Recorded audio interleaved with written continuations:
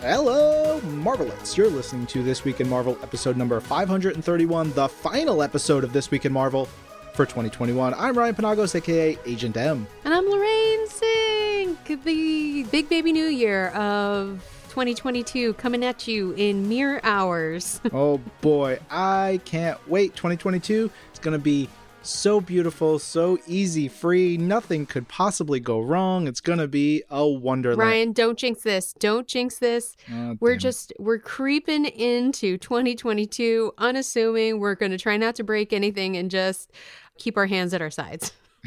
That seems about right. Everybody, do the best you can. Ryan, do you have any New Year's resolutions?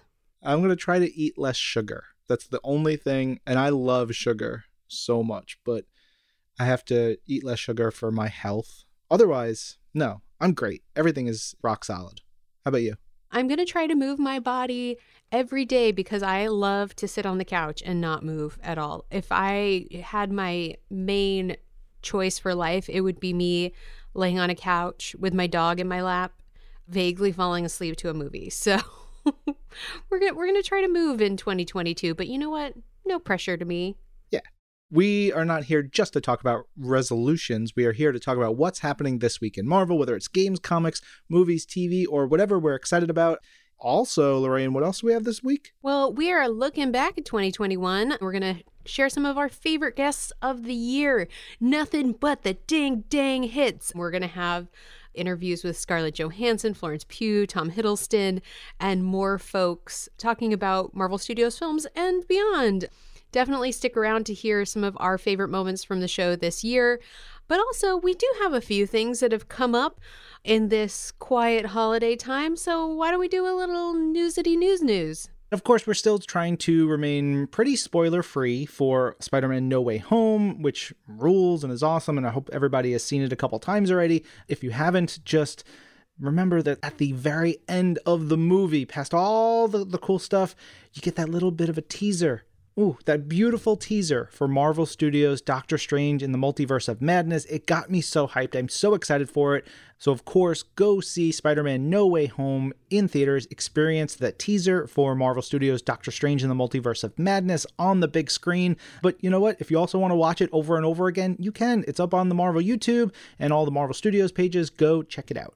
And while you're there, check out another teaser for Marvel's Moon Girl and Devil Dinosaur, the new animated series. It's so cute. We got an introduction by executive producer Lawrence Fishburne, and he showed off a little glimpse of the show's animation style. It's so cute. I love Lunella Lafayette.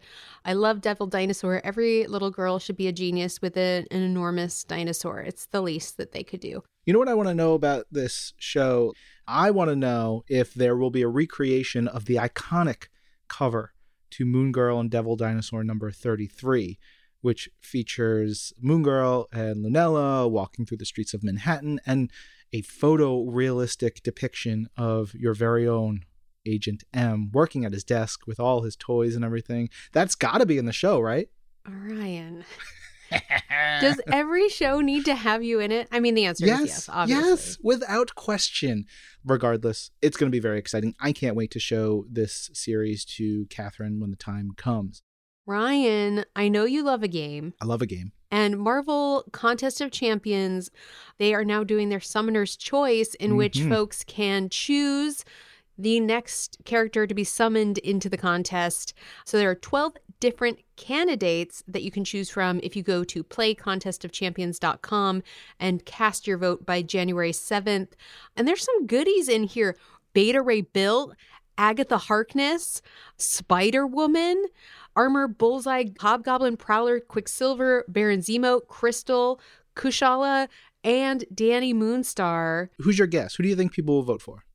My guess, I feel like Agatha Harkness is like a moment right now. So Sure. I feel like she could ride the tidal wave of popularity from the series.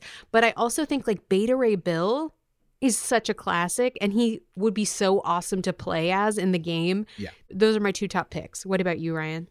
Well, I hope if they do choose Agatha, they go with comic book Agatha, old lady Agatha, and she looks like the lady on the cookies. Yeah, she's like old, and she's got her brooch right here, and she's got the long dress, and she just destroys everyone. That would be so fun. She looks like a Norman Bates' mom. Yeah.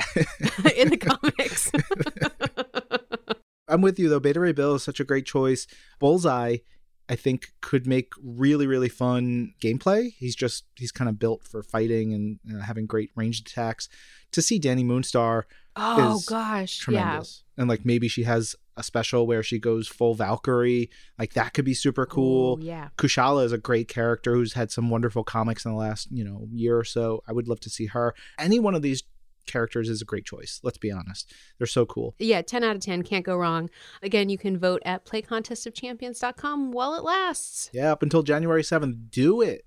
We also have some great stuff coming to comics, including the Women of Marvel.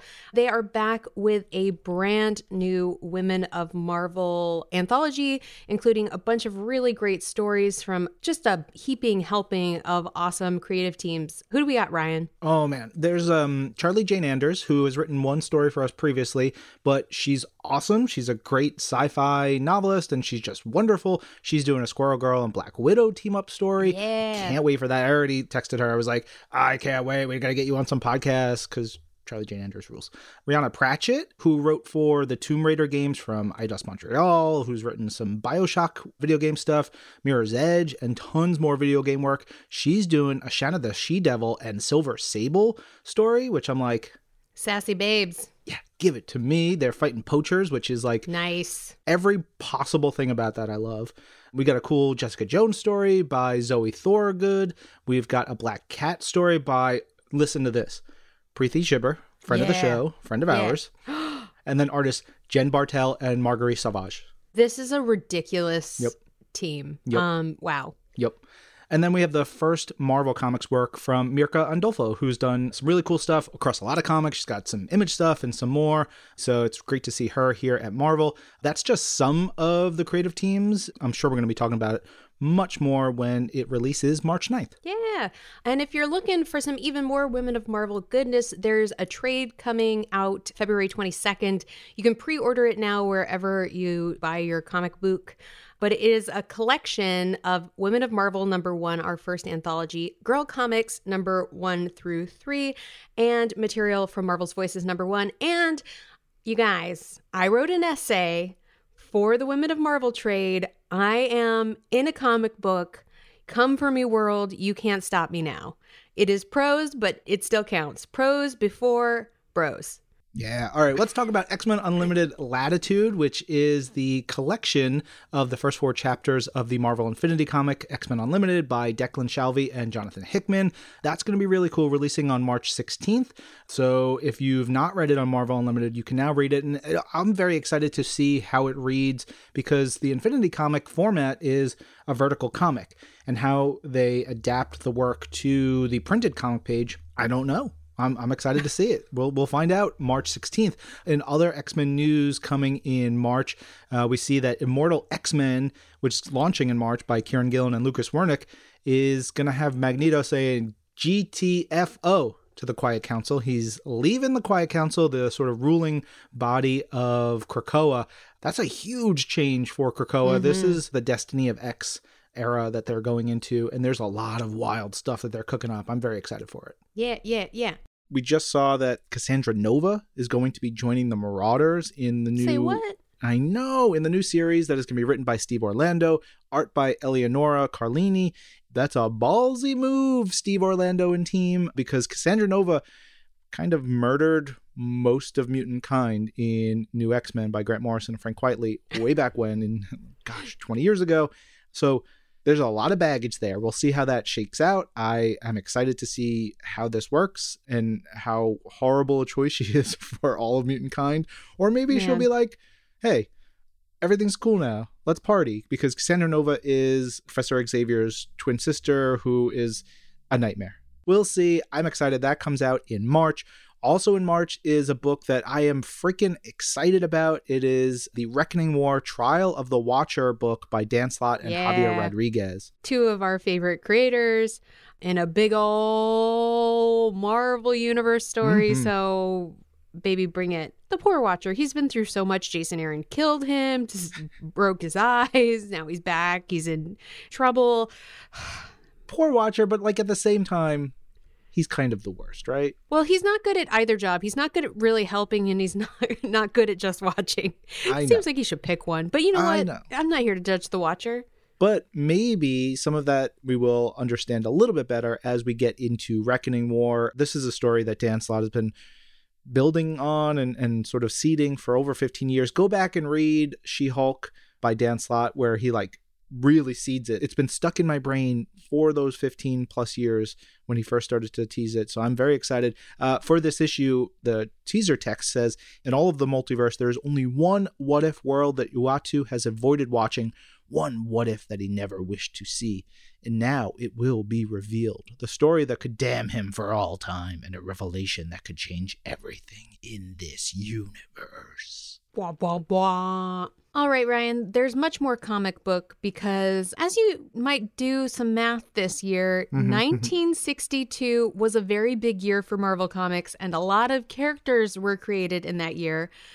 With the year 2022 coming, that is a 60-year difference and therefore a 60-year anniversary of many characters this year. Hooray! 2 of those characters are the Incredible Hulk and the Mighty Thor.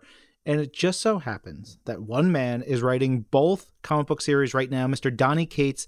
And wouldn't you know it, dangerous Donny Cates is up to his old antics again. And he's got a new story coming up called Hulk versus Thor, Banner of War.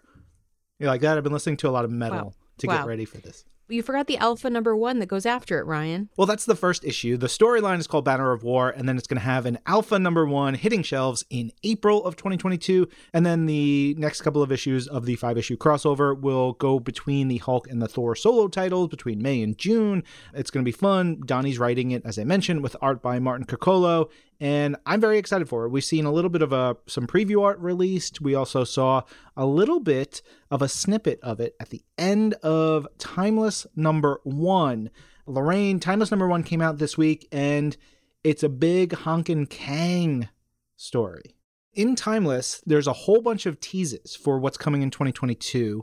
There's a big moment at the end. I hope no one has been spoiled on it. Please go read the comic as soon as possible if you haven't yet. But I literally went, holy at the end of the issue. Hopefully everybody out there gets to experience it. And there's also a little bit of a tease of something coming. You see the logos for the Avengers, the X-Men, and the Eternals. And I don't know what's going on, but we'll find out more later this year. Speaking of Eternals, the Eternals are about to get in an all-out war with the Avengers in Eternals #10, which is coming out in March by Kieran Gillen with art by Asad Ribic. I mean, this creative team, how great they are. And it's going to be Icarus versus Captain Marvel, Laser Eyes versus Laser Hands. Who will laser? Only you know. Well, the cover has them laser eyesing each other, at each other. It's so good. They're like, I'm cosmic energy. No, I'm cosmic energy. No, I'm blonde. No, I'm blonde. But this is a great series. You should definitely be reading it now. Screen Rant recently called The Eternals the best comic of 2021 because it is so good. So go read a bunch of them. A bunch of them are on Marvel Unlimited right now. So go just enjoy them on MU and get going if you have Marvel Unlimited. Yeah. Also, we had Kieran Gillen on Marvel's Pull List. He's so delightful to talk to. Getting him to talk about Jack Kirby's Eternals and talk about his Eternals, it makes me really happy that Kieran is back doing work at Marvel. And if you want to read more of Kieran's work at Marvel, you can, of course, go to Marvel Unlimited. And if you're looking for tons of some of the best comics of the year, over on Marvel.com, we have a big feature highlighting some of the best comics that are on Marvel Unlimited that came out in 2021. Some really wonderful stuff. We highlight a lot of these issues on Marvel's Pull List because on that show, we talk about every new comic every week. So there's a lot of great stuff to read. If you're not signed up for MU, come on, go check it out. There's a special year-end deal on Marvel Unlimited at marvel.com/unlimited while it lasts. I know many of you ask me, hey, when's there going to be a sale on MU? Well, go. Sign up. Yeah. Do it now. It's like the best deal in the world. I mean, where else are you going to get 29,000 comics and counting? It is the best. So as we told you at the top of the show, this episode is going to be real fun. We pulled highlights from 5 of our favorite interviews this year, and we were thinking about it. Disney Plus had a just an incredible year. So these are all themed around great shows or movies or things you can now check out on Disney+. Yeah, we've got some wonderful highlights from our favorite interviews. First of which is going to be, Ryan, you got to do this one, Tom Hiddleston from Marvel Studios Loki. This interview was taken from episode 502, if you want to go find it. And that was on June 11th of 2021. Tom Hiddleston is just the best guy to interview. What a lovely person, and what a great show to talk about.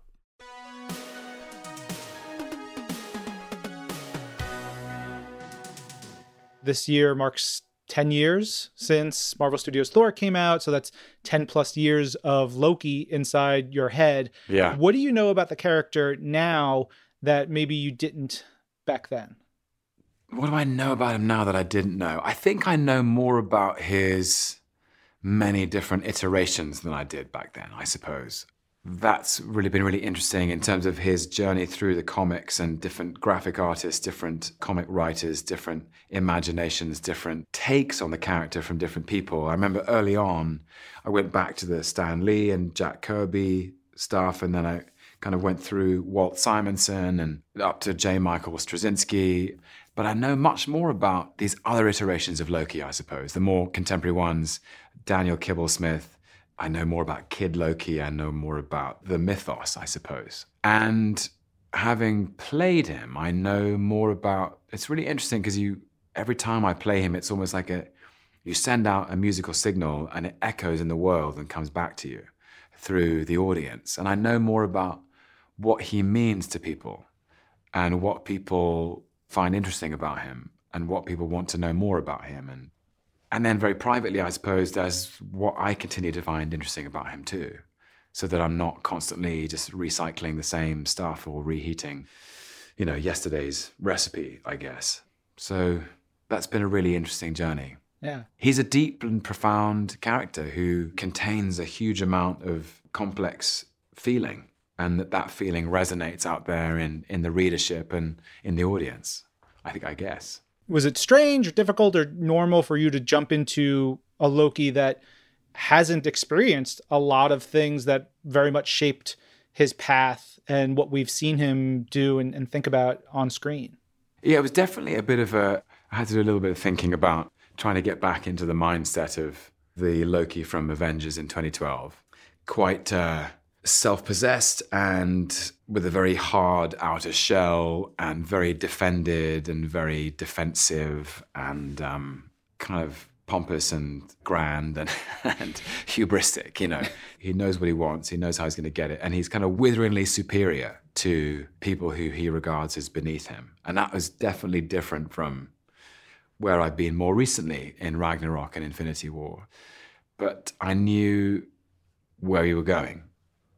What I loved about the first episode is it's this Loki we all know, entitled and haughty and self-righteous and puffed up, and he's completely out of his comfort zone immediately. This very controlled character is out of control. He's stripped of everything that's familiar. There's no Asgard, there's no green and gold, there's no helmet, there's no magic, there's no Thor. There's just this indeterminately infinite bureaucracy of the TVA, and he doesn't understand it, and he doesn't know what the rules are, and his confusion was really delicious for me to kind of jump into. It shows. What a great interview, Ryan. And of course, all episodes of Marvel Studios Loki are now streaming on Disney+. Yeah. Also streaming on Disney+ is Marvel Studios Black Widow. And up next, we have Scarlett Johansson and Florence Pugh talking about the film with a friend of the show, Ellie Pyle. This comes from episode number 507. That was also this summer, July 16th, 2021. We are bringing out all the hits, and we have two of the stars of the film right here on the show for you right now.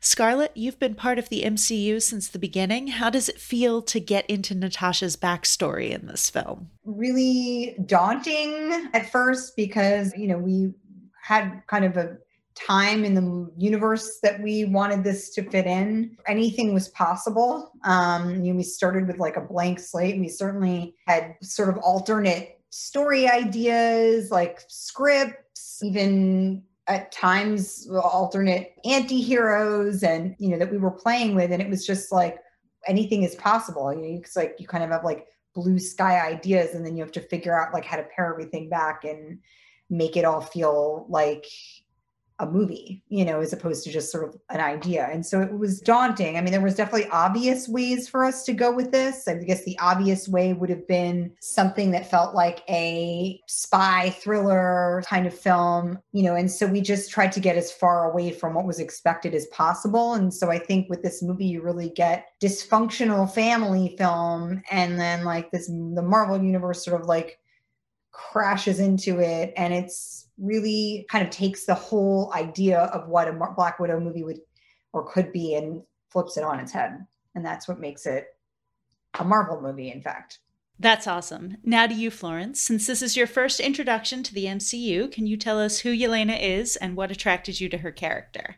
I mean, first of all, it was very exciting / intimidating to hear that I was in the mix to play Scarlett's younger sister, and especially in a film that's been wanted for so long. It was like, well, what purpose is this younger sister? What is she going to do?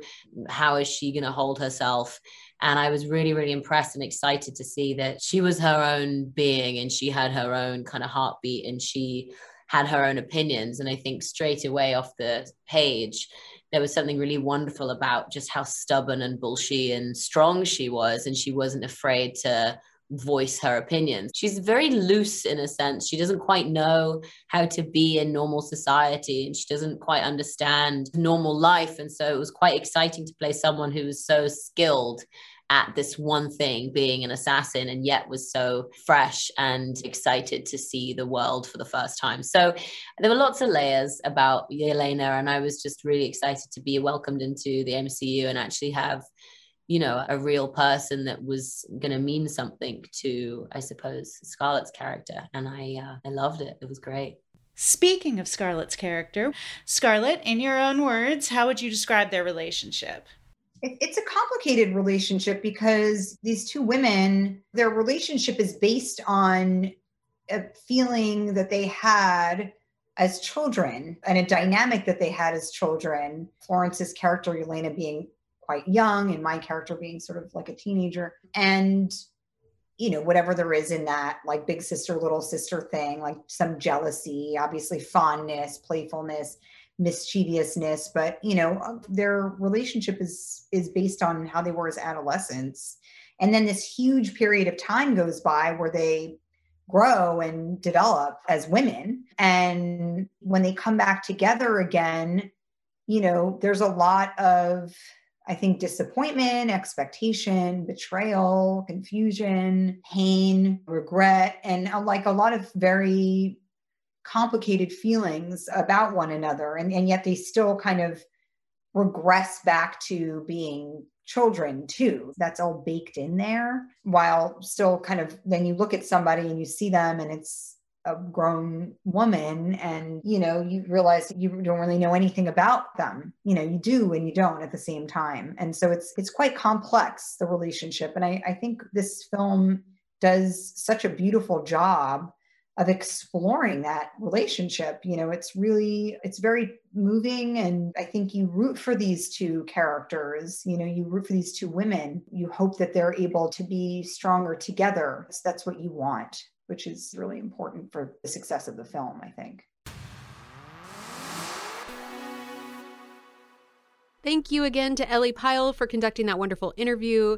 And of course, Marvel Studios Black Widow, along with a lot of other great films from Marvel Studios, are now streaming only on Disney+, and you can watch it in IMAX as well. So go check them out. Yeah. All right. We're keeping on that Disney Plus train, because up next is a highlight from our interview with Matt Shakman, director of Marvel Studios WandaVision. This comes from all the way back, episode number 489 from March of 2021, talking about the landmark original series that Marvel Studios put out. That was the first one we did, right? Mm-hmm. Wow. It feels like 50 years ago, but also yesterday. Yeah, it oddly does feel like a very long time ago that was 2 minutes ago. Yeah, it's awesome. Again, this is from March. If you want to go back and listen to it, episode 489. But right now, here's a highlight from us talking with Matt Shakman.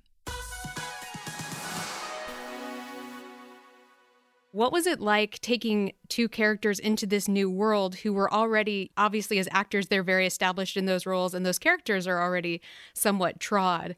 Yeah, I mean, it's interesting. They are established characters, but they're not established like characters on Law and Order, where it's like every episode is the same thing of, you're going to go investigate, then you're going to go to the courthouse. I mean, in the case of Scarlet Witch, Wanda Maximoff and Vision, they have evolved over the films. They continue, the storylines continue to evolve. The situations that they find themselves in are different in every film. And it's the same in WandaVision. Like all of a sudden, you're in a completely new environment, and add to that new styles, new tones, everything. We approached it, the way I think any good student of television should, which is we watched a lot of episodes. We got together, we had sitcom boot camp. We tried on different tones, different styles, and we discussed, what made different comedy work in different eras. The Brady Bunch is very different from Dick Van Dyke. We looked at how we could adjust our own approach based on the eras. But yes, they know who these people are. They know what they have gone through. And together we all sort of put our heads together to create where they're going. This is their first time having a story that they're at the forefront of. They've always been in these greater teams. Was there any sort of one thing about them or their characters or their dynamic that you really wanted to make sure came across to fans and viewers? No, I mean, I think the thing that we all respond to about them has been the same through all these films, which is that they have tremendous chemistry together. Mm-hmm. And that chemistry sustains in the dramatic, real MCU world, and you'll see it in all of these different sitcom worlds as well. There's just something about those characters and those performers embodying those characters that just feels right together, and you're rooting for them.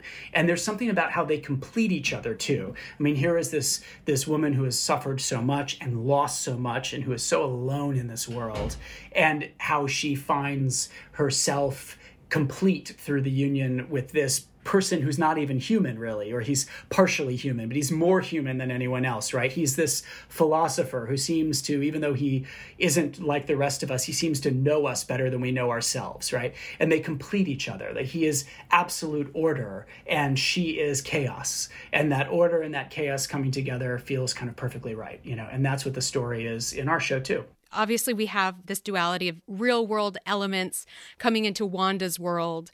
Could you talk a little bit about some of the stylistic choices that you used when peppering some of these real world elements, whether it was the toy plane or radio transmissions? Yeah, I mean, the toy plane is an example of one of our one-to-one. We have a lot of transformation, things that exist out in the real world that then we find defanged versions of inside Wanda's world. So there is a drone from the outside world that could be threatening. It goes through our boundary, as it were, and is transformed into a sweet vintage helicopter toy. And that's really what Wanda does in many instances, which is to take anything from the outside world that's a real threat and turn it simply into a sitcom prop. This is a woman who has suffered a great deal, and the world she's choosing to build is one that is free of real tragedy and real stakes. The worst thing that can happen is shenanigans, sitcom shenanigans, things that are easy, small problems. Will you fit in? Will you do well at the talent show? Will the boss like what you cook for dinner? Those are the kind of problems that Wanda Maximoff wants to deal with. And so that's the world she's made. Were you able to talk with any of the other MCU directors and creative minds and get any cool advice or thoughts as you started to veer into this amazing series of realities? Yes, definitely. I had a nice chat with Peyton Reed and Taika and the Russos and Sam Raimi, quite a few different folks along the way. What I love is there's all of the filmmakers that Kevin has brought in are ones that I admire personally. I love the work that they do. I love the way that they deal with comedy and large-scale action. That balance is essential to the MCU success. And so just being able to sort of osmose what I could from those other filmmakers to kind of bring that same approach to what I was doing was really important. Thanks again to Matt Shakman. And of course, all episodes of Marvel Studios WandaVision are streaming now on Disney+. But the hits from Disney+ keep on coming, because next up, we have Jeffrey Wright, star of Marvel Studios What If, as the Watcher. He was on episode 513 from August 27th of this year. And this is very well timed because Marvel Studios What If has now announced that they will be having a season 2. So doubly enjoy this moment as Ryan fanboys so hard. What? Look, come on. I can't help it. All of the secrets of the multiverse and its glory weren't really out in the world when you guys were recording this quite a while ago. What were those sort of initial conversations like about that character, or was it pretty intact from when you kind of just started doing the voice? No, well, one of the most important conversations was about the voice and, who is this guy? What does he sound like? And we talked about trying to find something that was specific to me and kind of contemporary and not really beholden to kind of the classical, or what we see too often is kind of the classical kind of stereotypical idea of this sage, powerful voice, which very often when we go back into films or stories that have this mythic element to them. And so we had to talk about, as I describe it, the music of the voice, and the rhythms of the voice and the tones. And I wanted to make something that was really in some ways like specific to this and my own version of that voice. So that was one thing. That was a conversation that we had a couple of times about how we would go about that. I was reading a quote from head writer AC Bradley where she was talking about sort of the way she envisioned the Watcher as the person who was filming the Pizzarette video, right, and sort of observing and watching, which I feel like kind of lines up. Like there's the dramatic sense of it all, but at the same time, you just stand back and anything can be interesting and elevated with the right set of eyes behind it. I thought that was so fun. Yeah, he's kicking back, with the microwave popcorn, just sitting back, just, watching it all. I mean, you can imagine what his man cave is like, just an infinite number of television screens, like streaming everything simultaneously. He's got the most massive electric and cable bill in all the multiverse, but he is dispassionate, but at the same time not. I mean, he's a passionate fan of these people and these beings and these stories. And as the name implies, he's defined by them. Without them, what is he? What is he watching? So they're almost life itself for him. And then in that way, he's like any audience member or any of us who hear story, who need story. Jonah Nolan, who's the co-showrunner for Westworld, and of course, Chris Nolan's brother. But Jonah had an interesting description. We were talking about these things when we were working a couple seasons ago, and he was talking about story. And the way he described, he said, story becomes our collective consciousness. That's where we all gather together. And that's all of us as we come together to understand what life is and who we are and what humanness is. And I think that's one of the reasons that these films are so intensely popular, is because the mythology that they present to us is exactly that. It's modern mythology, and people need it in order to make order in some ways of things. And also in order, I think, particularly now, to find some hope and to find things that they can draw on and trust in this ever increasingly weird world that we live in, where it's like hard to trust. You can trust the Hulk, you trust that guy. You can trust Thanos to be Thanos. And so people are passionate that not be screwed with. And they're passionate that they have a connection to that because it gives them some level of stability. And I think for the Watcher, it's the same thing, He's the most insane of all Marvel fans. So we're all who are fans, we all got a little bit of the Watcher in us, but he's got a lot of it. I really love that. I feel like you, in a way, almost embody the Watcher experience of maybe getting to join this world and become a part of it and to see, that collective consciousness unfold. What has it been like for you to become part of the Marvel canon and to be a part of something that your son and so many people like him have grown to love and have been Watchers themselves? Yeah, I've found in my career that it's really much better to be a part of stories that people want to see as opposed to those that people don't want to see. It's much better this way. It's fun stuff. And and I have to say it does have even more meaning to me because it means so much to my son. Amazing. Jeffrey, I just want to say, What If is my all-time favorite comic book series. I've got the full run behind me. I friggin' love it. You're crushing it. Thank you for this. You're amazing. Awesome. We appreciate I appreciate that, man. Thank you, bro. Big thanks once again to Jeffrey Wright. I can't wait for more of him and more of the multiverse in Marvel Studios What If Season 2. But remember, all episodes of the first season of Marvel Studios What If are now streaming on Disney+. All right. Our fifth highlight for you this week is one that, Lorraine, you and I both lost our minds over this one. This was a great one. This was so fun. We got to talk to Julia and Eric Lewald from X-Men, the animated series, about the making of the show, but also their book, X-Men, the art and making of the animated series, which came out last year. And they are just founts of knowledge about everything X-Men, the animated series. Eric was the showrunner. Julia was a writer on the show. They are married, and this show is very much their baby.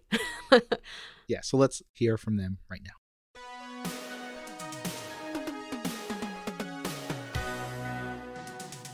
Eric, could you explain a little bit about what that means to be showrunner? And I feel like that term is used more now than it probably was. It didn't exist back then. It's complicated. I had the responsibility of looking at 30 years of comic books and deciding, how do we tell the show? There may be a dozen different ways to do it. It could have been more battle-oriented. It could have made them younger. It could have been funnier. There wasn't much humor in the show. There are 100 choices to make with that much material. And so that's the first stage. You develop the show for television, which means you make all those decisions about what you want the show to be like. It's kind of like I'm the showrunner of the stories, and that was the responsibility. And some people in that position do a lot of writing, but I always felt that if I had a major hand in developing the show Bible, which lays out what the characters' relationships are and how the world works, and the pilot script, then if I just helped everybody else write the rest of the show, that would be the best use of my time. I had my job, the writers had their job, and together we made the scripts as tight as we could. So, Julia, what was your role like every episode? I got to be a fly on the wall when Eric and Mark Edens were crafting the hybrid thing of what is an X-Men story? How is it well told best for television? And then what stories have been told in the X-Men comics that could perhaps work in TV? They're very different mediums. I got tapped that first season to write part one of the two-parter, Days of Future Past. And there was no magic go to the office writer's room. It literally was Eric and Mark sitting around our dining room table, teasing out what those first 13 stories would be. And then as every one of the writers were assigned a story, a premise to go to script, you just took it, went back to your 10-pound computer and began writing it yourself. There was not a lot of opportunity to call each other and say, what are you doing with this one? What are you doing with that thing? There literally wasn't time. Yeah, so we did the first 26 that way. Then we started doing some more adaptations. But the first season, it was set up what the world is, because we were warned 85% of the audience, TV audience on Saturday morning, wouldn't know who the X-Men were and wouldn't understand the mutant idea. And we had to lay a lot of groundwork those first 13 is, okay, here's Magneto and what he stands for, and here's Apocalypse and what he stands for, and here's some secondary people, but with a background arc of somebody nasty is doing something with the Sentinels. And that kind of held it all together. And that was a really important creative decision on our part, because it made us focus more on what it meant to be a mutant in human society. But also, it was much better for us to have a living embodiment of human intolerance coming after Sentinels as the background for the whole series, that first year. And that beautifully set up the two different camps, Magneto on one side and Professor X on the other. And just looking back on the series, it makes my heart swell just how much Magneto and Professor X truly loved each other, truly cared for each other throughout the whole arc, but had genuinely authentic different takes on how to deal with the mutant situation and humanity's reaction to it. Yeah, I think part of why the show connected with Lorraine and I and everyone else who was watching it at a certain age is it didn't talk down to us, and it, with the drama of it all, the humanity of it all, felt real, and it hooked us on top of the amazing costumes and the characters and the silliness of like some accents and characters and like everything that makes Marvel and X-Men so special is there in the show, which I think was really important. So thank you for that. How did you decide on what characters you wanted to be on the series? And then how did you build that team? What were the dynamics you were looking to create? Yeah, there were, I think, 3 sets of X-Men books going at the time, and we counted there'd been 29 different people that had officially been X-Men in different teams. So we had a lot to pick from. 2 or 3 of the people we pulled were very new. People like Jubilee and Gambit were not traditional X-Men. They just popped onto the scene. Marvel had 3 or 4 people they wanted to push. Obviously, everybody wanted Wolverine on the show. And Cyclops, because he's been with the team forever. So starting with those 2, they mentioned, okay, we want to have a teenager. They didn't want Kitty because of Pride of the X-Men had failed. So they got Jubilee, and she was newer.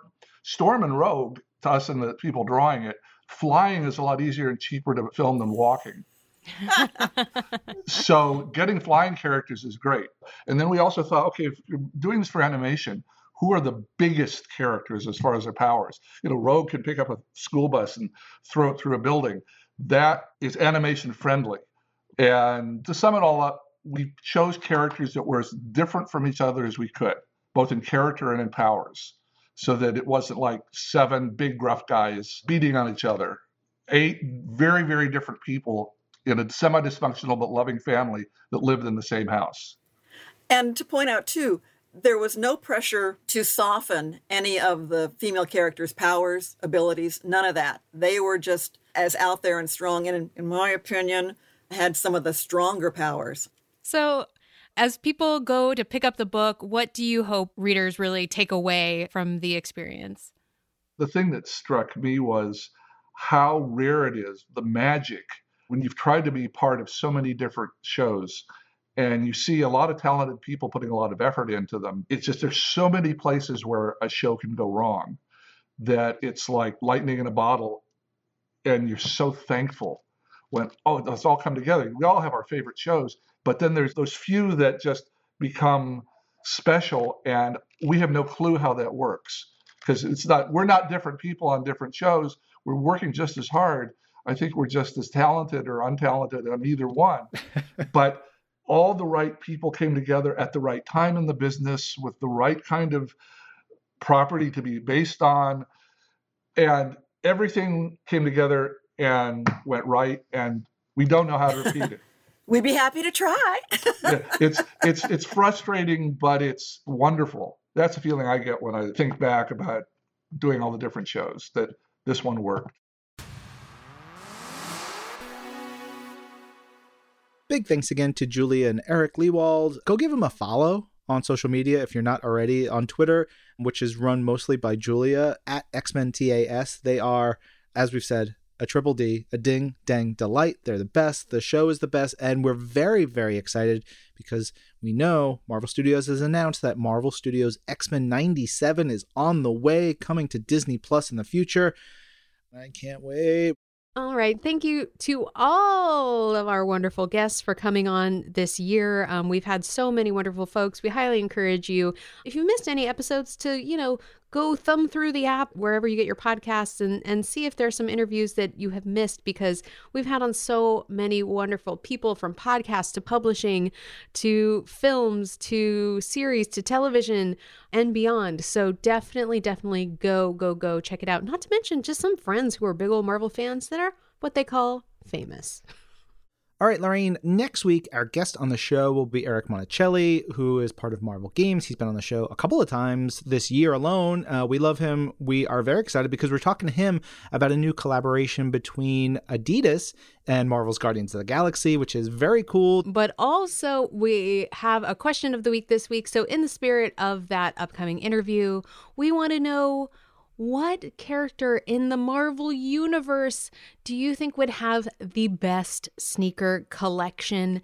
You can tweet us your answers using the hashtag #ThisWeekInMarvel. Email them to twimpodcast@marvel.com, or you can send us a message on our Facebook page at facebook.com/thisweekinmarvel. And of course, please tell us if they are quote unquote okay to read on the show so that we can read them here on the show for our community section. Now, what's important here is I want answers other than Miles Morales, please. Because we know Miles is going to have a really cool sneaker collection. That's obvious. He's cool. I think they've hinted on it in the it's been in the comics. He's been like sneaker shopping with Genki in books. So, but you know who has the best sneakers? Obviously, it's Tony Stark. He has all of the money, all of the fashion, and he has like space friends. So I'm sure he has like an amazing collection. Yeah. There's got to be a mutant who is like super duper into sneakers, because if you are a mutant and you're in Krakoa, you can take a gate to anywhere in the world. And then, so like you can go anywhere whenever there's a shoe drop.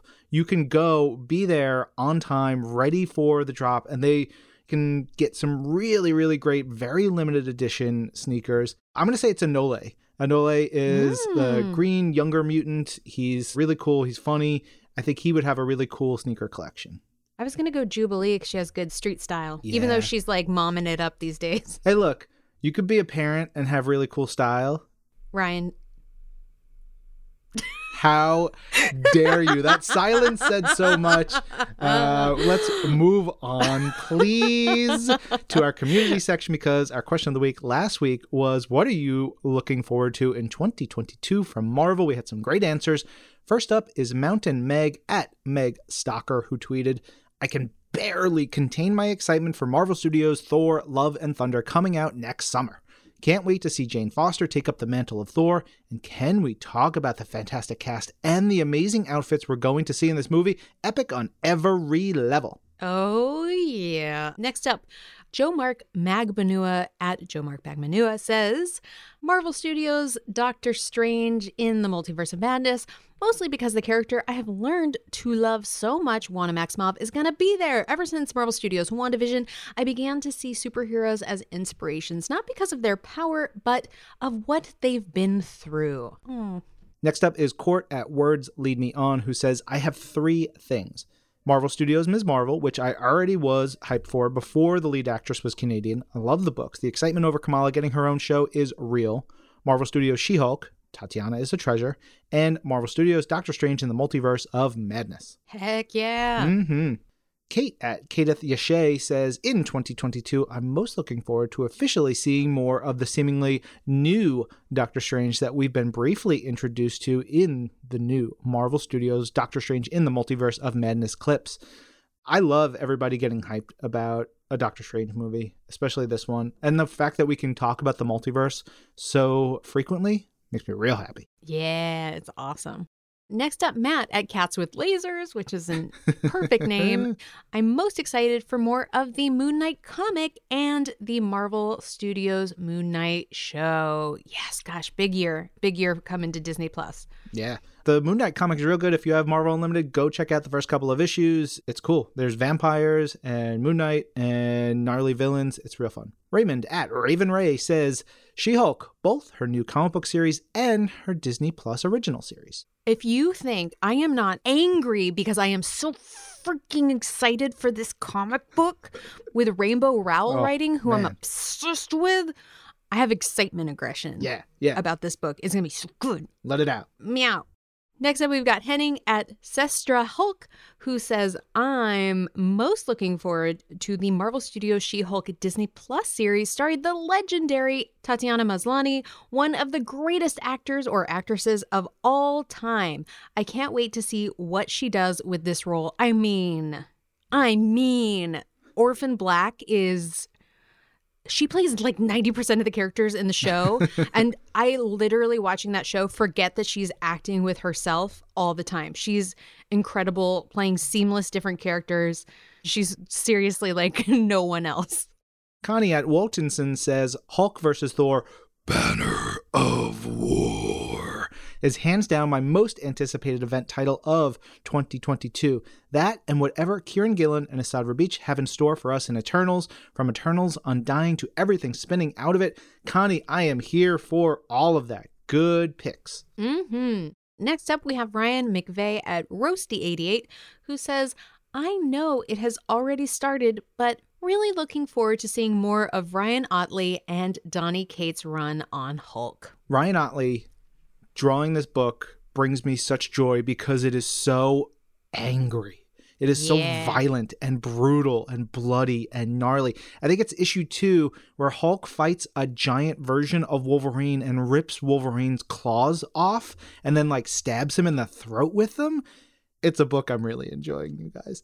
Crazy Kiwi at CJ Crazy Kiwi tweets, Iron Fist, can't wait for the torch to be passed. I don't think you're going to have to wait too long, Crazy Kiwi. I'm very excited for everybody to learn about this and see this. If anybody has missed it, yes, Danny Rand sacrificed his Iron Fist power to help save the world. And so a new Iron Fist will rise in 2022. Stay tuned. Yeah. Tony Baloney at Geekarius Tony says, I am so pumped for the remainder of Devil's Reign, seeing where Amazing Spider-Man Beyond goes and who the new creative team for Spidey will be post-Beyond. Selfishly, I want Saladin to keep writing it. Of course, Saladin Ahmed, who we love, who's been writing Amazing Miles and Spider-Man Beyond with that other creative team that is fabulous. Yeah.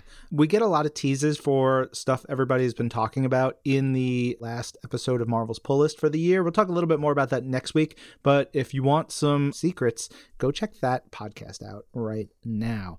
And then finally, we've got a tweet from Mr. Titanium at Mr. Titanium 18, who says, to my virtual Marvel fam, Ryan, Tucker, Lorraine, and James, and so many others, thank you for all you do for me, the fans of the Marvel world. Comics, movies, games, etc. You make it all special. Happiest of holidays. Aw, thank you, Gene. Again, big thanks to everyone who's listening for a wonderful 2021. This is our last episode of the year. Before we get out of here, I've got to throw a big shout out, give all the flowers to our very own Lorraine, because you have a new title, Lorraine. You have been promoted. What's your new title? Thank you so much, Ryan. My new title is Director of Creative Content here at Marvel Entertainment. I am now a director. Hooray! All right. And on that wonderful note, let's wrap it up. This episode of This Week in Marvel was produced by Zachary Goldberg, Isabel Robertson, Lorraine Sink, and Ryan Panagos. Our senior manager of audio production and development, who also got a new title, is Brad Barton. Good on you, Brad. And Jill DeBoff is our director of audio. And special thanks to all of our guests from 2021 and all of the years past. We couldn't do it without you. And special thanks to Zachary and Isabel, who make us sound beautiful the whole year round. And now this message will self-destruct with this entire year. Self-destruct initiated. 3, 2. I'm Ryan. I'm Lorraine. And this was Marvel. Your universe. Banner of War.